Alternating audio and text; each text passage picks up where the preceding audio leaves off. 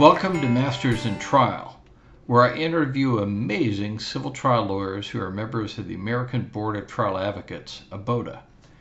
They are the very best plaintiff and defense civil trial lawyers.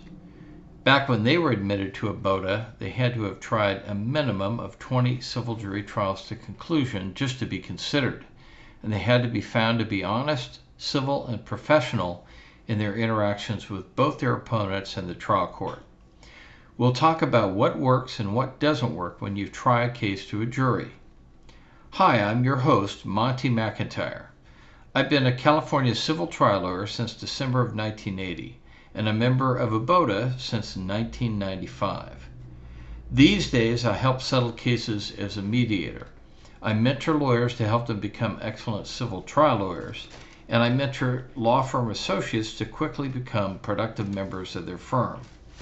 This podcast is brought to you by California Case Summaries, an online civil case summary publication that enables civil trial lawyers to quickly and easily know the new civil case law in their practice areas and apply this knowledge to gain a competitive advantage over their opponents to get better results, bigger settlements, win more trials, and make more money in their law practice. Thanks for joining me today. Got it. Hi, everybody. This is Monty McIntyre, and welcome to Masters in Trial. And my guest today is Craig McClellan, who's an outstanding trial attorney representing plaintiffs in San Diego, but his practice is really nationwide. Now, Craig has obtained more than 145 verdicts and settlements in excess of $1 million each. He's been a three-time recipient of the Outstanding Trial Lawyer Award from the Consumer Attorneys of San Diego. His settlements and verdicts are frequently in the top 50 for the U.S. and California. One of his final arguments is featured in $1 Million Arguments. Craig is the first and only San Diego attorney selected for admission to the Inner Circle of Advocates. This is a prestigious invitation-only group of the top 100 plaintiff trial lawyers in the U.S. He's a fellow of the American College of Trial Lawyers, a member of the American Board of Trial Advocates, and he served as the president of the San Diego chapter of ABOTA. Craig has the distinction of having been voted by his peers as one of the best lawyers in America and as San Diego Lawyer of the Year 5 times, as well as a top 10 super lawyer for San Diego. And he was ranked as the #1 attorney for all of San Diego in 2019. Craig has also been inducted into the San Diego Trial Lawyers Hall of Fame in 2021 and the Law Dragon Hall of Fame in 2022. Craig's law practice focuses on complex, high-stakes litigation, and his cases include catastrophic personal injury and product injury liability cases, as well as business and intellectual property litigation.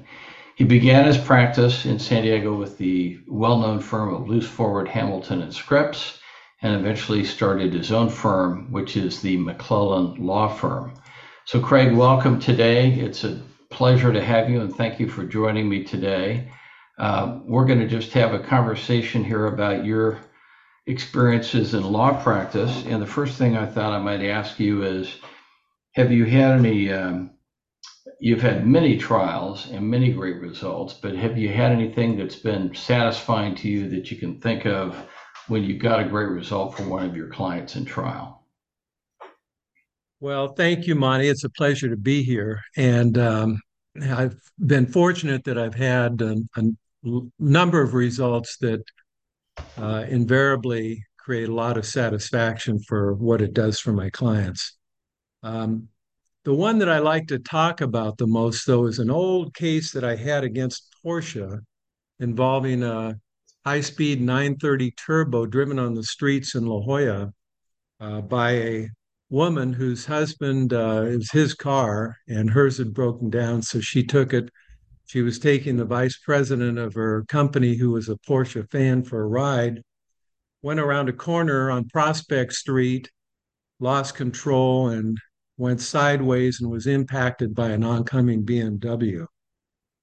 The reason I like to talk about the case is because it was a drawn-out product liability case against Porsche, and it ended with the jury finding that the Porsche Turbo 930 was too dangerous for the average consumer Hmm. without warnings or instruction, and that it was unreasonably dangerous because of its turbo mechanism and its handling. And what was particularly um, hard fought and memorable in the case was the falsified test report by Porsche. In other words, our expert said all these things about the Porsche after doing uh, road tests and race tests and everything else that could be done on it. He was an international uh, champion race driver who testified about the handling characteristics of the vehicle and the delay in the turbo and so on. But everything that he said was disputed by Porsche in its quote unquote function test, which is its factory report on the vehicle. To make a long story short, during the trial, we had to go to court first to get the court to order Porsche to produce the test because they said it was a secret document that they kept locked in the archives in BISOC. But we finally got it, and it said what Porsche said it said. The handling was normal, it understeered, and all the right things. But during trial, a document came to my office, and there was a little note on it. I got back from trial one day, and my secretary handed it to me in this little all in caps type note. It said, Mr. McClellan, found this treatise on a recent flight to Stuttgart. Your name was on an accompanying note. So I looked at it, and it looked like the same test report that they had already sent me, but I told her, let's get it out to the experts and make sure everything is the same. Well, it came back um, that instead of saying the handling was normal, it said it oversteered. And instead of saying that it understeered, it said that the vehicle handling was something that should be addressed for the good of their customers. And we then went to court, got the judge to order that a true copy of that be brought to California. So it was, and we had an expert come down from the crime lab in Santa Clara, spent all night going through it, and testified that the changes were made from the original to the Mm. document that was presented by Porsche in the case. All that came out during the testimony of the U.S. president of Porsche during trial, and it was quite an exciting time. It's quite an exciting case for that matter, for that reason and many others. Wow. And what was the jury verdict in that case? Well, the jury verdict was now this was in 1983, I think it was $2.5 million, but at that time, that was tied for the largest wrongful death case verdict in California with the actor Audie Murphy's verdict. So it was a good result back then. As a matter of fact, the judge cut it because he thought it was too big. It went on appeal. We cross appealed to reinstate the verdict, and the appellate court reinstated the verdict. Great result. Great result. Thanks. So thanks for sharing that. I know you've got many other stories like that. So, Craig, when you are representing plaintiffs, one of the things that great trial lawyers do is you think about and you present the case in terms of themes when you're talking about the case with the jury. And I'm sure you've had lots of different themes because you've handled lots of different cases. But what are some of the most successful themes that you've used in your jury trials representing the plaintiff side of the aisle? Well, I think that one that is used frequently is safety first or profit over safety. Um, but some more, I think, some newer and more frequently used ones are, for instance, do your job. That can be used in so many different kind of cases where something happens because somebody didn't do their job, whether their job might be designing a vehicle correctly to protect people in foreseeable collisions, whether their job as a truck driver might be obeying the laws of the road, whatever it might be, doing your job is a good one. And another good one, I think, is betrayal. Betrayal can be used also in a lot of cases. If you rely on a doctor to perform surgery with competence and you're betrayed and injured, if you rely on a manufacturer that they produce the vehicle without defects to protect you in foreseeable collisions, if you relied on a driver of another vehicle to follow the rules of the road and you were betrayed, I think that's another good one.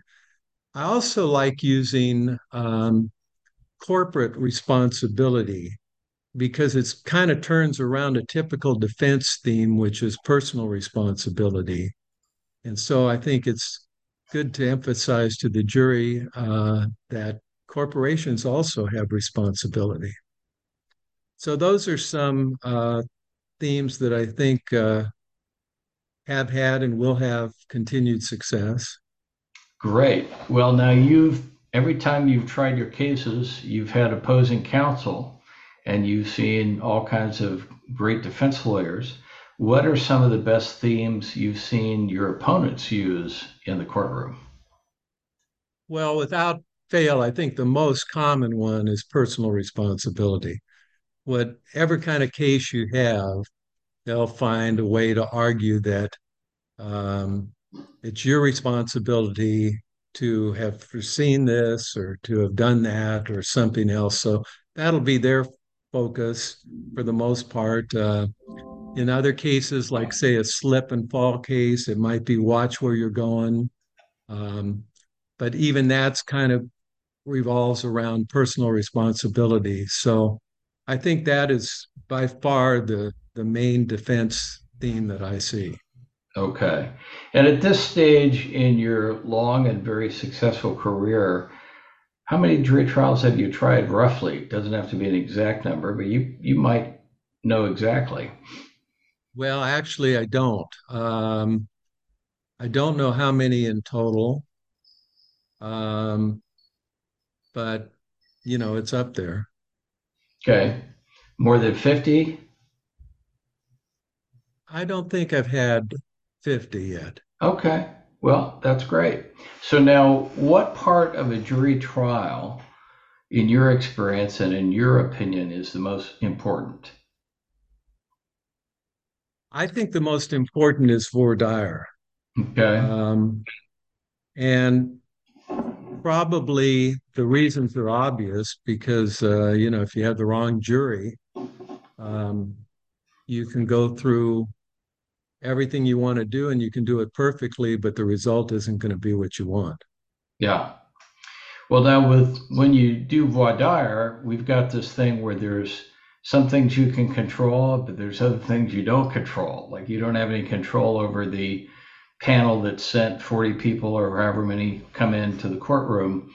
When you're getting ready to do your voir dire for a case, and I'm just asking some of these questions. If they apply, they apply. If they don't, they don't. But in these days, is there any way that you're able to get any kind of information on who your potential panel may be before it's sent to the courtroom? Just trying to get general information about the community or any other stuff.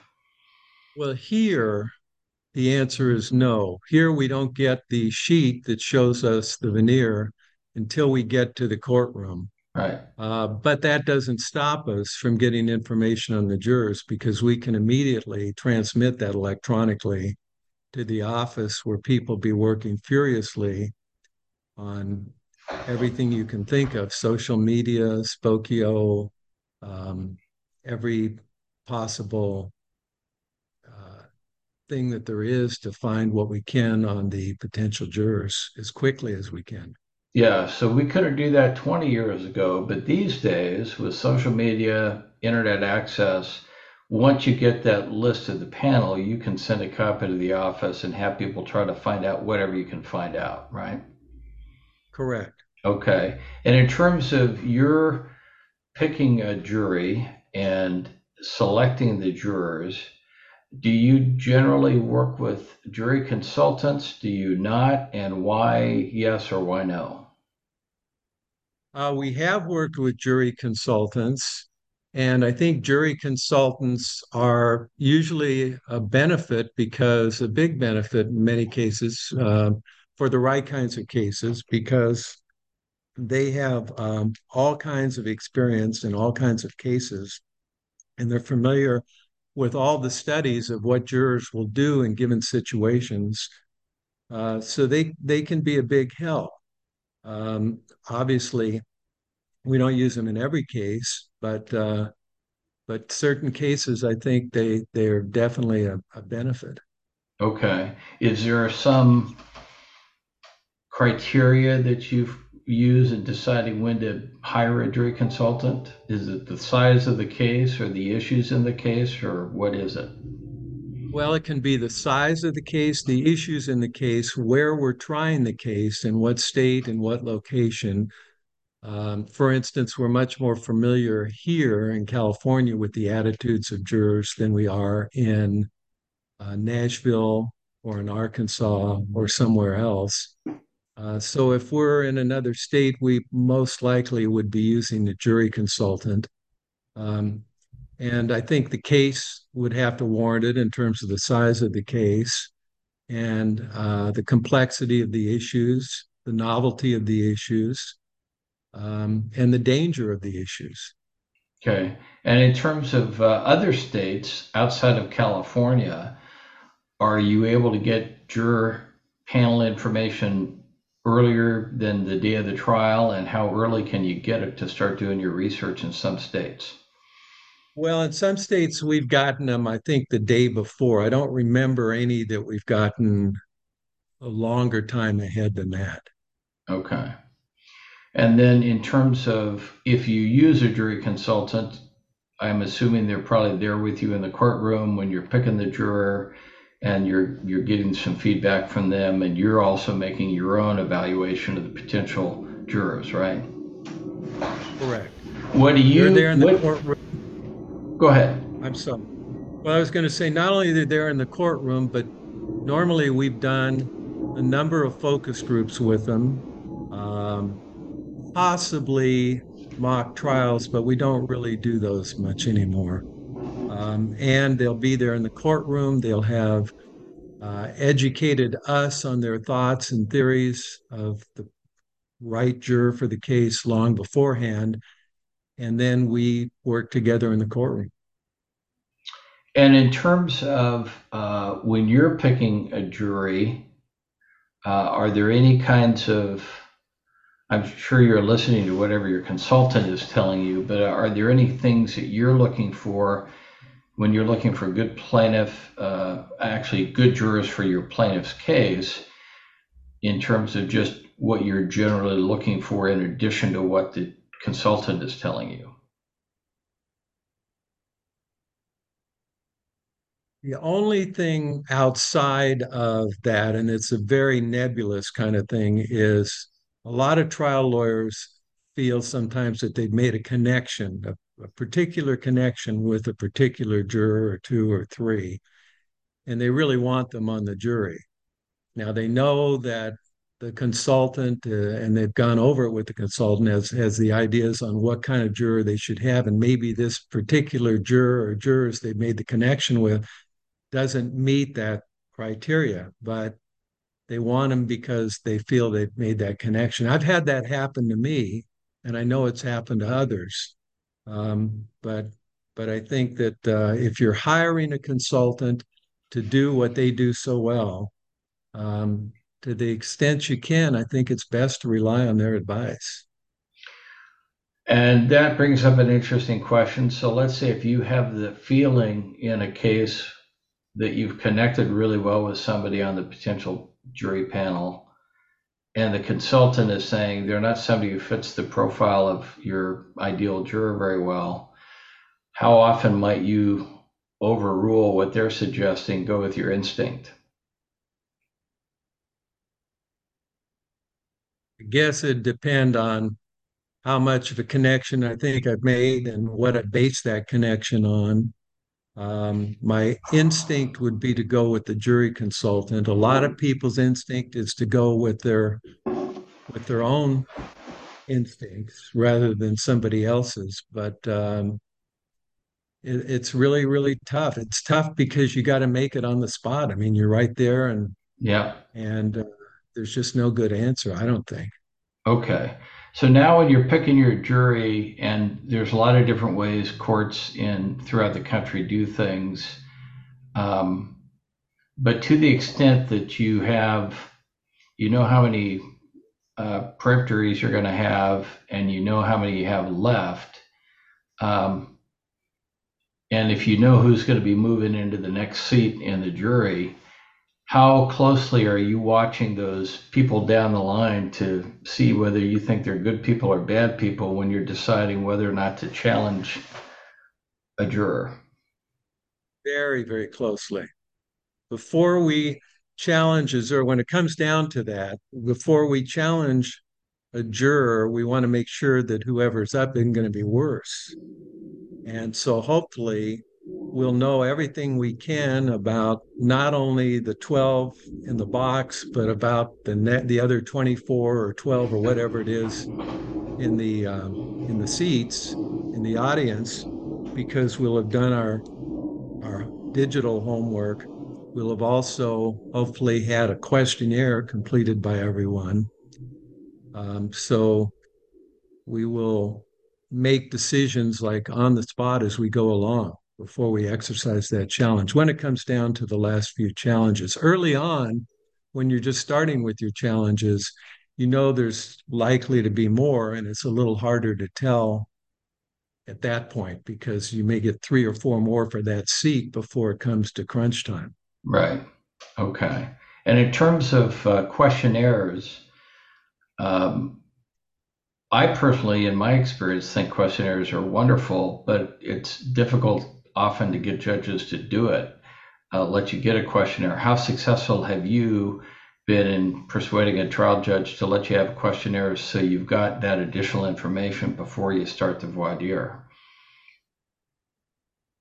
We've been pretty successful on it. I think that a couple of reasons. In California, if I recall correctly, CCP Section 222.5 now has in it that judges should consider a jury questionnaire. I think I'm correct on that. But also, I think if the judge feels that it will save time, then the judge tends to be in favor of it. If the parties can agree on a questionnaire, then the judge will rarely disagree.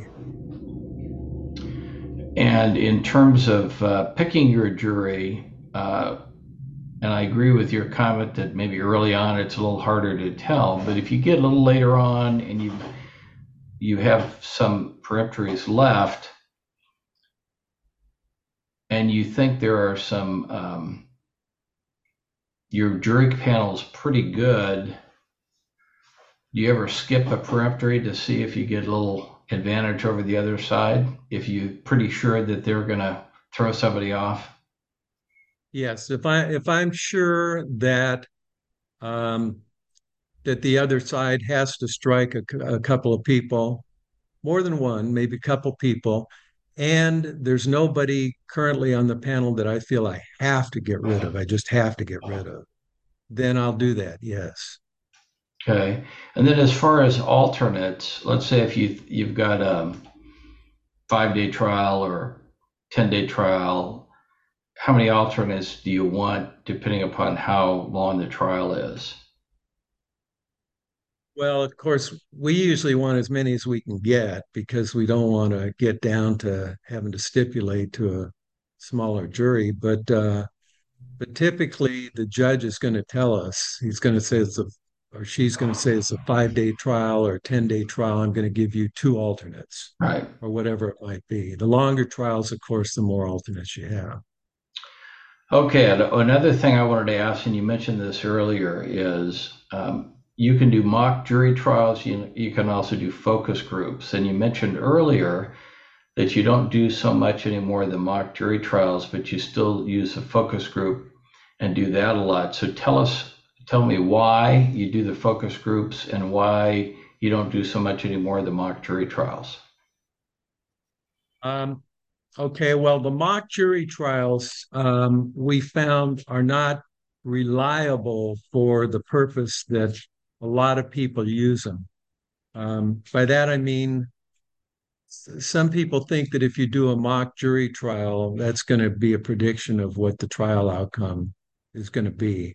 And I don't think that's correct, especially because you don't have a lot of pick over who you get as the mock jurors. So it's kind of dependent on whatever jurors you have, who they think is putting on this mock trial, because a lot of times they'll tend to want to please you. Um, and there's a whole bunch of other reasons, the evidence that comes in, how it comes in, et cetera, et cetera. So they're not, I don't think they're reliable. I also have concerns about the evidence presentation in a mock trial. For instance, if you want to see what the jury thinks of your client and you put your client in a mock trial, if you put your expert in a mock trial, is that potentially discoverable? Can the jurors who sign confidentiality agreements, can they still, when they read about the case, go to the defense lawyer and tell them what happened in the mock trial or what so and so said, or where they can get a video by subpoena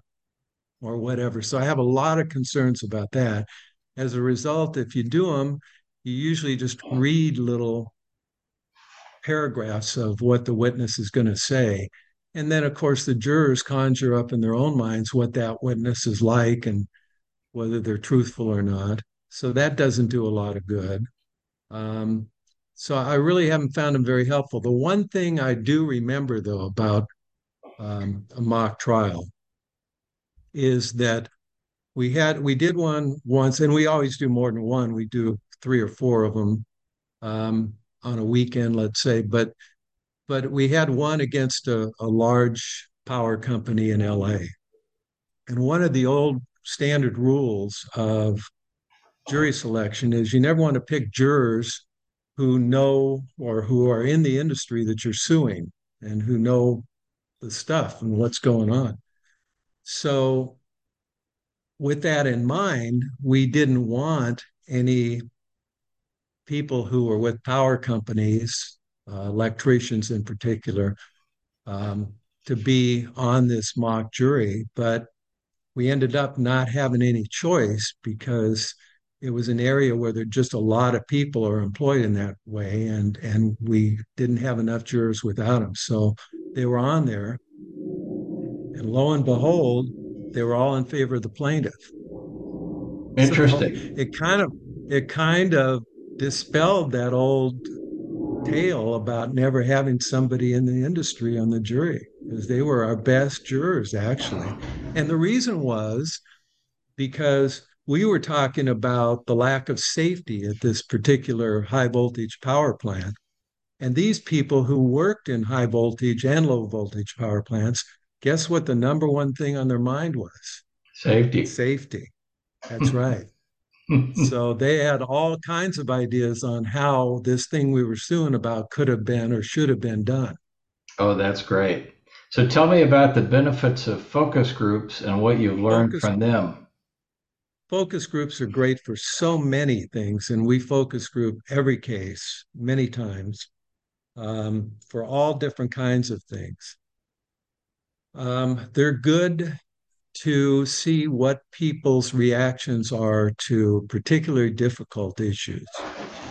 Um, I can give you an example. We had a case, for instance, a high impact rear end on the freeway into a vehicle, and the passenger seat, the driver's seat too, but the important one was the passenger seat, what we call collapsed, what the defense called uniformly deformed, to limit the stress or the energy on the passenger. But as a result of the seat back going back, the occupant was properly belted and everything, but slid from under the belts into the back seat, the back of the back seat, and ended up quadriplegic. Hmm. So we were worried that this was a big impact based on the damage to the rear of the Jeep and so on. And and we wanted to see, because in product liability, one of the tests that you can use um, is the consumer expectation test. Would an average consumer expect in this case, the vehicle, to protect them in this kind of a collision? Would they have an expectation on that? So we did a focus group and we showed them the pictures of the impact damage. We gave them a report of the speeds that were involved, and we showed them the interior of the vehicle and the seat backs and so on. And 11 out of 12, and virtually all the focus groups we did, said absolutely it would be their expectation that that seat back would have protected them and not failed like it did. So those kinds of issues, which you are worried about or not sure about, can be focused with very helpful results. And there's just so many issues in a case that you can get the opinion of a focus group. Like I'm sure we'll talk about at some point what you do with bad facts. Bad facts are a perfect subject for focus groups. Right. They can give you ideas. They may think that they're not as bad as you do. They may think they're worse than you do, but usually they have some rationale, some justification for those bad facts that you hadn't thought about. And they give you some clue as to a way you may go in using those that you hadn't even considered. So they're very helpful. They have to be done right, but they're very helpful. Yeah, so I was going to ask you about that. So that's great. We've gotten to that topic. And so you try to ask your mock jurors about focus group people about how they react to potential bad facts.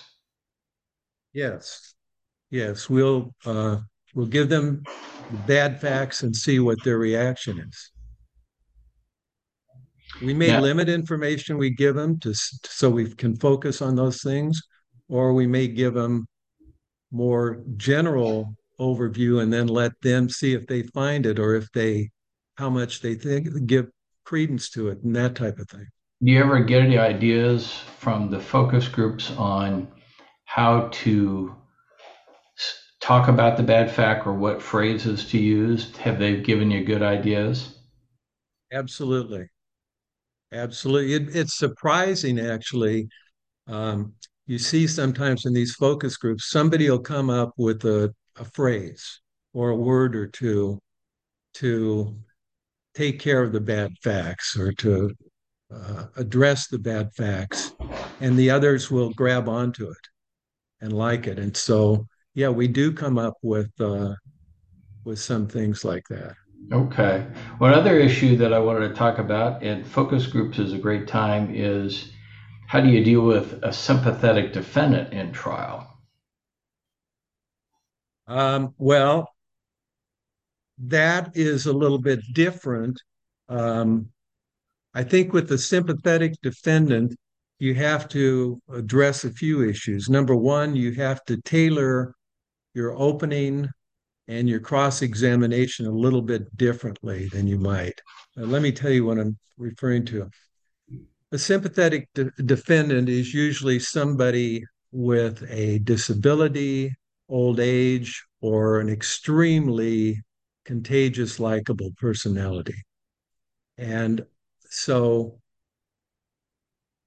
it's not a defendant that the jury is going to dislike or want to get. And so, accounting for that, I think you have to look for a way to pass most of the blame to a co-defendant. Like, for instance, if the defendant's employer is a co-defendant, then well, this person did crash into my client, but one of the reasons was they weren't properly trained and they shouldn't have been out there at that time in the condition that their vehicle was in, or this or that, or whatever, so that the blame is pushed off of the sympathetic person to somebody more responsible in our argument. Um, so that's one thing you can do. The other I say is you have to tone down perhaps your cross examination a bit Right. and your opening and your closing in particular on blameworthiness, but it still has to be effective. It still has to, you have to make the point. And when it comes to damages, you have to impress upon the jury that there's no discount for likability. I mean, if your client has lost his arm, it has a value regardless of whether the person that ran over it is likable, is old, or is disabled. Right. Okay. So let's say we've picked the jury, you've taken the information from the focus groups, you've picked the jury, and you feel you've got a good one. Now you're going to start the trial. What's your strategy for your opening statement? Well, opening statement, um, my strategy is to tell a story. And I think one of the keys to the opening statement is that story does not start with the plaintiff, because whatever the story starts with becomes the focus of the listeners throughout the story. So my stories start with the focus on the defendant or the defendants. And a picture is drawn with the story so that before I even get there, the jurors are guessing what's going to happen, what the consequences are. And and then along the way, we pick up the defenses and dispose of them. And then the last part of it, of course, is the damage part. And and that's a whole nother story, the story of the damages. And by the way, when you talked earlier about themes, there can be a separate theme for damages, and it Right. often is. And and that theme doesn't have to be a verbal theme. It doesn't have to be something that you say. It can be something that you see. For instance, in one case, we had a booster seat that we displayed to the jury that belonged to the dead child. Hmm. And if you just ask the jury, where's the little girl that's supposed to be in this booster seat? That kind of became the theme of the damages in the case. And another one, there's a paraplegic young lady watching ballet being practiced. She used to be a ballerina and was practicing at school and wanted to become a ballerina. And now Hmm. she's just sitting there in a wheelchair watching it. You don't really have to have a verbal theme for something like that. Okay. Now, when you've given your opening statement and now you're starting to present your evidence, as you're doing your direct and cross of witnesses and getting the exhibits in, how are you trying to tell the story throughout the trial? Is it in a thematic method? Is it a topical method? Is it a chronological method? What are you trying to do to get this story across when you're putting on your case? Well, the factual story is probably fairly easy in most cases. What happened, and that can be put on in direct examination of the appropriate witnesses. Um, and the more difficult parts become on liability, the reasons for liability, and so on.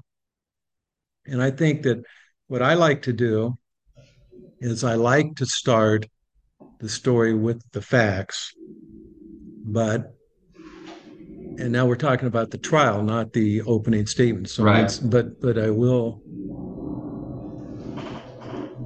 I guess, intertwine with those facts, and it could be because of time schedule or whatever, the testimony about that explains the cause of things, why things happened, who's to blame, whose fault is it that this happened.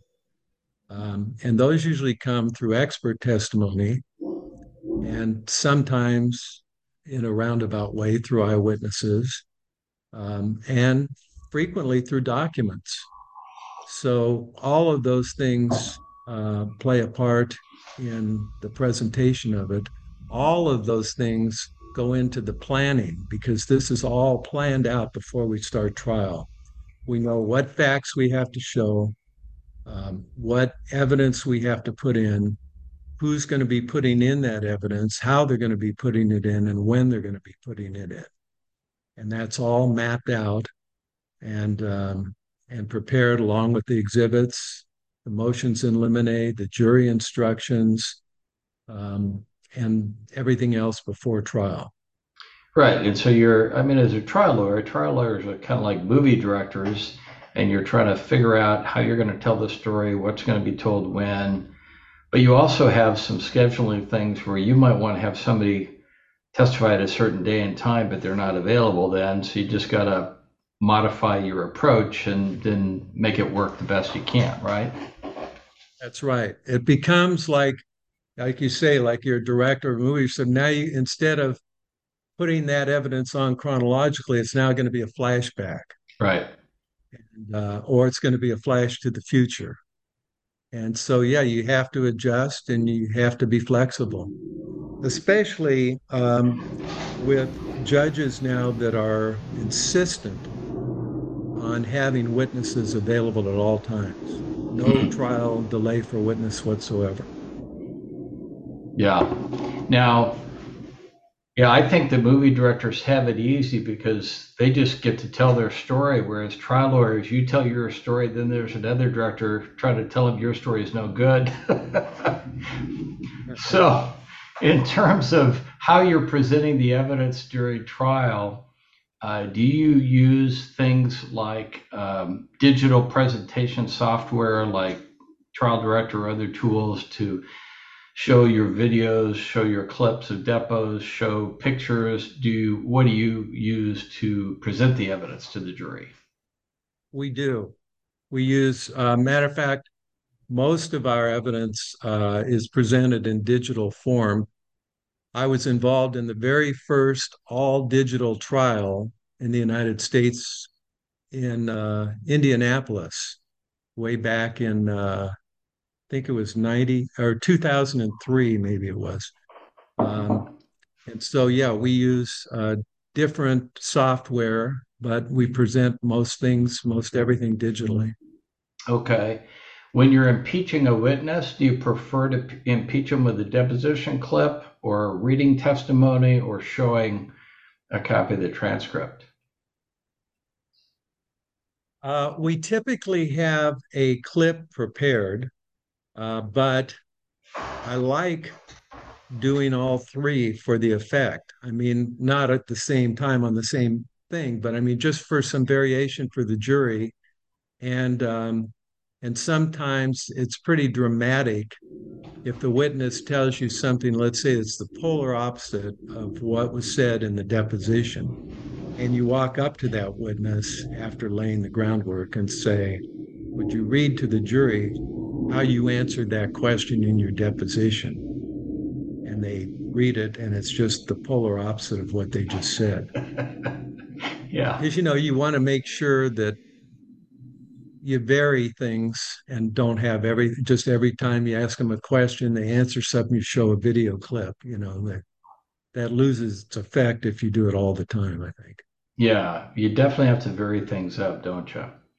So Yeah. when you're in the trial and you're putting on the evidence, trying to tell your story, every once in a while, I'm sure you've had to deal with a difficult judge, somebody who maybe is difficult for one reason or another, some of the rulings they're making or other things. How do you deal with that? Well, I think when you say difficult judge, I think they're difficult usually for one of two reasons. Either they don't like your case, that could be one reason. The other reason is usually because they have, I'll call it quirks.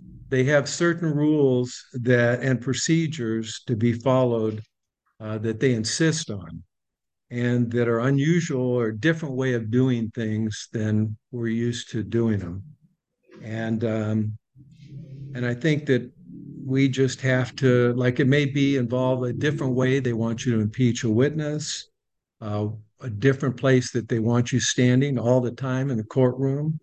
Um, uh, you know, you can name a whole bunch of things like that. How they want, like, you can't use a video clip on cross examination unless you do this and that and the other thing first, or do something else which destroys the whole effect.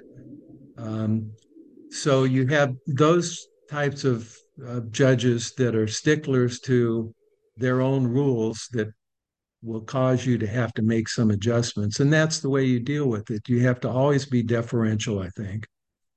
Um, And you have to know the respectful. law. Pardon me? And respectful. and respectful. You have to know the law, you have to make a record, and you adjust your procedures to do the way they want it done because it has to be done that way, and you do it pleasantly. So now you talked earlier about when you are making your opening statement, you'll typically start with the defendant and you want the jury thinking about the defendant. Do you ever call the defendant as your first witness and cross-examine them under 776 or the similar rule in the state? And if when you do that, why do you do that?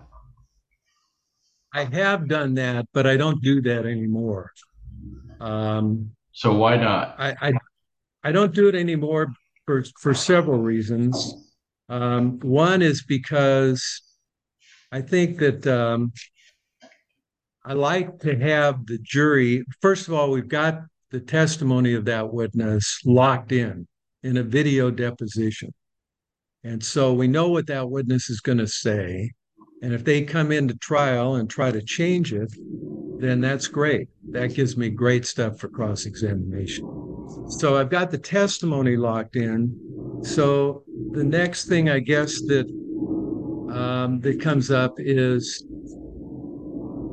the jury having a feel for the case. I like the jury to have a feel for the case before I put the defendant on, so that they have some background. They've heard the facts from the witnesses. They have a feel for the damages. They know what the injuries are, and they know why the defendant is responsible from the testimony of the experts or others. Um, so I think that frame of reference is important before I just throw somebody on and cross-examine them. And finally, I think the last reason is because I've spent all this time now during jury selection trying to establish rapport with the jury, to establish credibility, likability, if you will. And now I throw my first witness on and go after him, and it doesn't feel right. So I think the reasons for doing that from the past are mostly gone, but I do understand that there are reasons for doing it and why some lawyers do prefer to do that.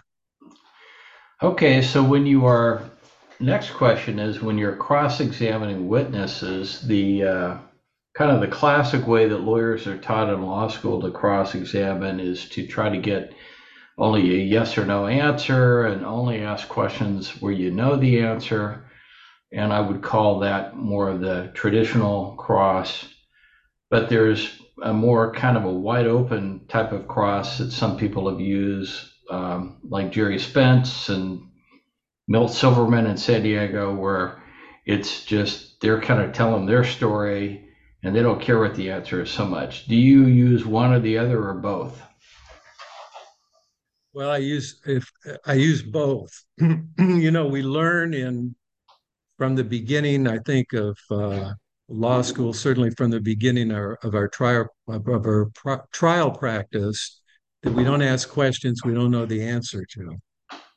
Um, and we never ask a why question because we'll get burned if we do. And to my way of thinking, once you ask that question, you lose control of the witness. And cross examination control of the witness is everything. And that's true not only with lay witnesses, but also with expert witnesses. So, for instance, if you say to an expert, well, like, please explain to us why you are saying that A equals B. Well, then you've just lost control of that witness. That witness then takes over the examination, Right. turns to the jury, and starts explaining things to them and so on. And the same thing when you ask a why question to a witness. Having said that, I do ask what I guess you can say are open questions in the sense that I don't know what the answer is going to be, but I do that with questions that the answer can't hurt me no matter what it is. Um, for instance, if we have a case where, let's say, a driver driving home from work in no particular hurry, runs a red light. Driver denies it. Two or three witnesses saw it, say he did run it. So if I ask that witness, do you agree, Mr. Benatz, that running a red light when going home from work in no particular hurry would be careless? Now, if he says, yes, I agree, I've made my case. If he says no, then the jury thinks this guy is, I mean, he doesn't think it's careless to run a red light. Well, we're going to show him it's careless. So I can't lose no matter what he answers on that. Now, having said that, and because you don't ask these kind of questions unless you have experience, you have to watch out for a clever witness who will answer, well, not always. And so the mistake, I think, that counsel that aren't so experienced will make then is they'll give up control of the witness at that point and say, what do you mean, not always? But you just can't do that. You can't ask that question because it's probably a trap. And you turn over control then to the witness who will say, well, I think it's okay to run a red light if you're looking both ways and you don't see any traffic and so on. So it reminds me, Louis Nizer once described bad cross-examination. He said, in cross-examination, as in fishing, nothing is more ungainly than a fisherman pulled into the water by his catch. And so you just don't want that to happen in cross. Well, I agree with you, Craig. I think with the classic training, some lawyers make the mistake of not asking a question if they don't know the answer, because like you, I think it's true that in rare occasions, it's not common, but there are rare occasions where whatever they say, it's not good for them. So in those, if you got to really think it out and you really got to consider the different responses, and you could still be surprised. But if you've analyzed it, think, hey, there's no good answer they can give, I think that could be a great, I've seen that be a great cross-examination question. And boy, you brought up a good point, Monty. That's exactly what I do every morning when I run. I think about the witnesses that are going to be on that day that I'm cross-examining. And I think about, if I ask this, what could they say? What are all the possibilities? What could they come up with? How could they say something bad? And so when I get up there to cross-examine, I feel pretty confident that I've thought of everything they could say and I'm ready for it. Yep, that's a great approach. So now when you've presented your evidence, you've gotten through the defense evidence of the case, and you're now making your arguments. What's your strategy for your initial final argument and then your rebuttal final argument? Well, nowadays, as you know, most judges impose time limits for argument. And so I think a lot of lawyers tend to spend too much time on liability, so they run out of time to properly develop damages. And as you know, um, if you don't talk about something in your opening argument and the defense doesn't bring it up, you can't bring it up in your rebuttal. That's right. So you've got to cover damages, and you really have to cover all of the damage. You got to cover it well in your opening argument. You can't leave any of the damages to rebuttal, and I'll tell you why I think that's true in a minute. But so I think that um, the opening argument is going to be much, again, like a compelling story, but this time it's using your theme. And it's bringing in the theme again and again during the argument.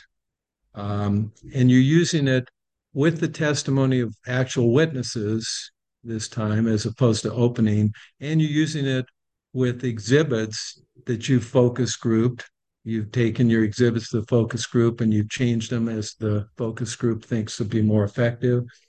And you're using those exhibits now in telling the story and closing argument. So I think you have to do that. I think you have to dispose of the defenses, maybe as excuses during your opening final argument. And as I mentioned before, damages, I think, are another story that's told in the opening final argument, including different and more exhibits. And then you follow up with an ask for money for the damages. And then I like to justify that ask with analogies, because I think analogies are things the jury can relate to. They know the subject.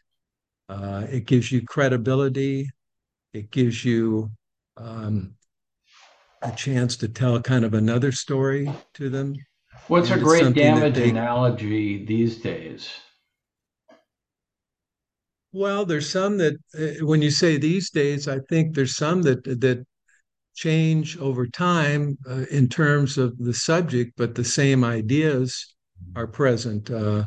For instance, if you had a client that was paraplegic because of the fault of the defendant, I might give an analogy, for instance, that would go something like this. I might say, well, ladies and gentlemen, what if there was a doctor in some remote place in the world who had a procedure whereby they could cure the paralysis in Mrs. Smith, where they could give her an injection, a series of injections or operations that would cure it. But that procedure and those injections are so rare,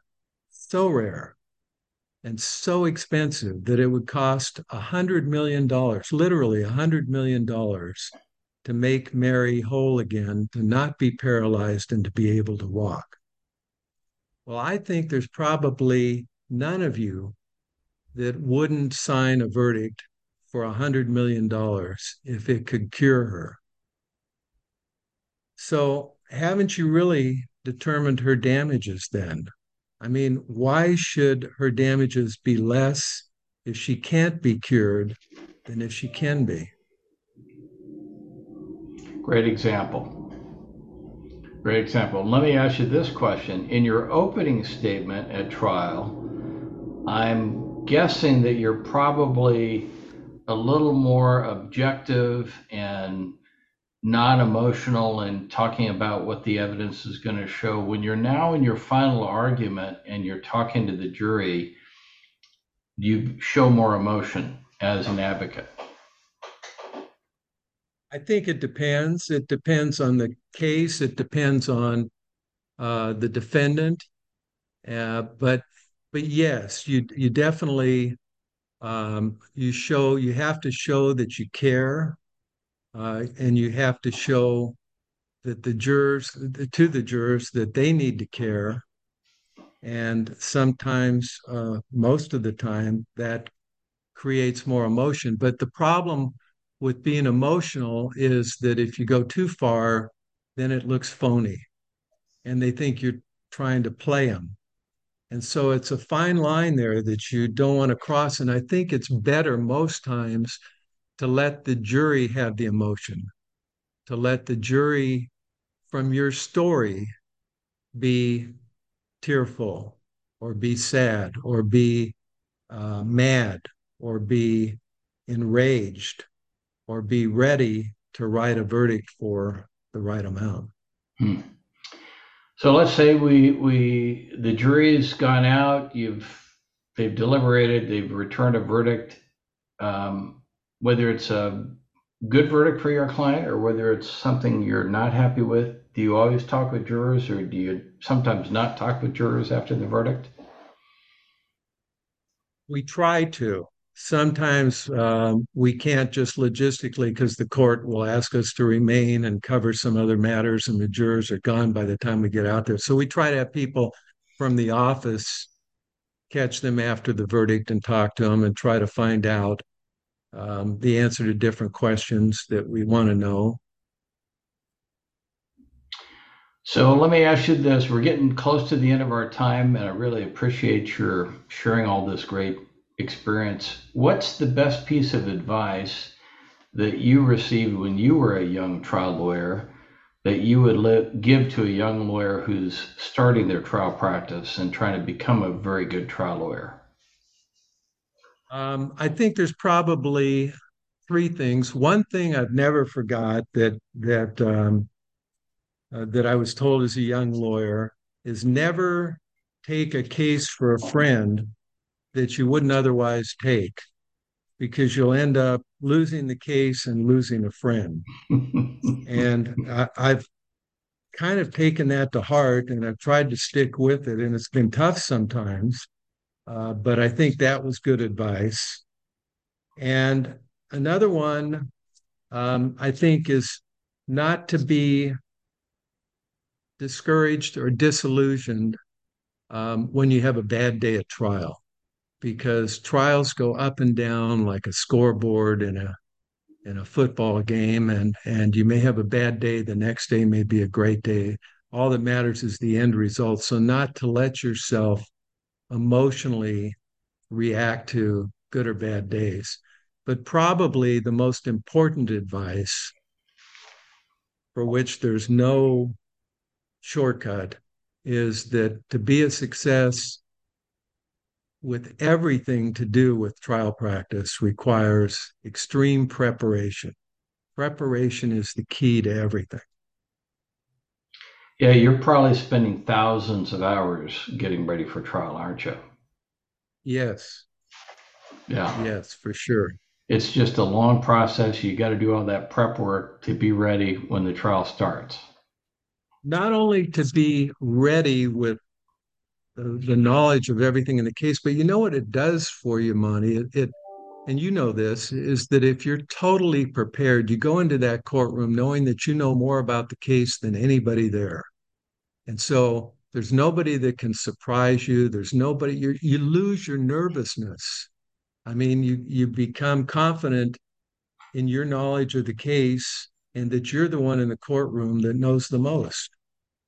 Yeah, I think when you do that hard prep work, and it's a grind, it allows you, when you're in the trial, to get in that flow state of you're there, you're prepared, you're just reacting to what's happening at the moment. That's right. And that's a great place to be. So, Craig, Yeah. is there any, go ahead, is anything else you're No, thinking? I'm no, I was just going to say, yeah, when things that preparation allows you, if things do come up that never came out in discovery or weren't known for some reason, maybe should have been, but weren't, you know the case so well, you can immediately assess where that's going to go and what's going to oppose it. Right. So, Craig, it's been a wonderful discussion, and thank you so much for sharing your wealth of knowledge with folks. Appreciate having you. Anything, any final thoughts or suggestions or tips you want to give to folks before we finish the interview? Yeah, I can, a couple of tips I think that I might mention that I've learned maybe the hard way over the years.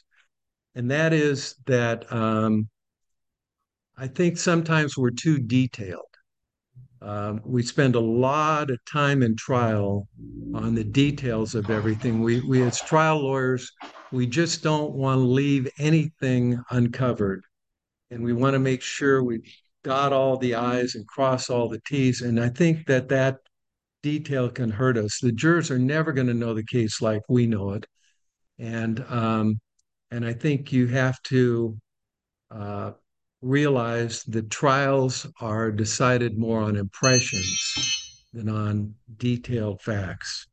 Secondly, I think that we have to shorten our approach to all aspects of trial, be it direct exam, cross exam, openings, closings, the whole works. I think we have to be uh, brief, because if you look at nowadays, everything is presented to basically the 2 minute mind. All news stories are 2 minutes or less. And people are used to that. Everybody's used to that. They don't want to sit there and listen on and on and on and on. In fact, the studies show that every 2 to 6 minutes, people, jurors, will shift their thinking, will shift to a different subject, will change their train of thought. So you have to be attuned to that, and you have to move things quickly, and you have to change your focus continually to keep the jurors' attention, keep their interest. And you can do that. You can present the case in a brief fashion just as persuasively as if you took forever to do it. And you can see examples of that in television shows. You spoke about being a director of a show. If you look going way back to, say, LA Law, up to now, Law and Order, all the legal shows, they'll present a case, the whole case, even all the facts leading up to it, within an hour. And at the end of that, after you see it, you're never left wondering, well, gee, they didn't ask about this, or they didn't ask about that, or he didn't mention this in his argument, or he didn't mention that. You think you've got the whole picture. And so I think that the brevity is very important. And the final thing, and this is really, really hard for lawyers to do, is just to shut up when they've made their point. I mean, you go into cross-exam, for instance, and you have points that you feel you need to make. And sometimes you make those points in fairly short order. Now you've got a list of other things you can cover, but you really don't need to. You made your point, and it's hard for lawyers to stop when they're ahead and just shut up. But if you don't, you risk losing the jury and all the detail that you continue to go on about, and you also expose yourself to other risks that weren't there if you would have just stopped then. So those are the three things I would say. Boy, those are great points. You got to make things simple. You got to make things shorter. And it's hard work to do that because you have to think about it. You have to edit, edit, edit. You have to cut, cut, cut. And that's the hard work you have to do to try to make it as fast and simple as possible. And like you say, when you've made your cross-examination points, sit down. That's Well, right. Craig, it's a wonderful way to start this Masters in Trial because you are a master in trial. And thanks for sharing your wealth of knowledge with us today. I really appreciate the time. I know our listeners will.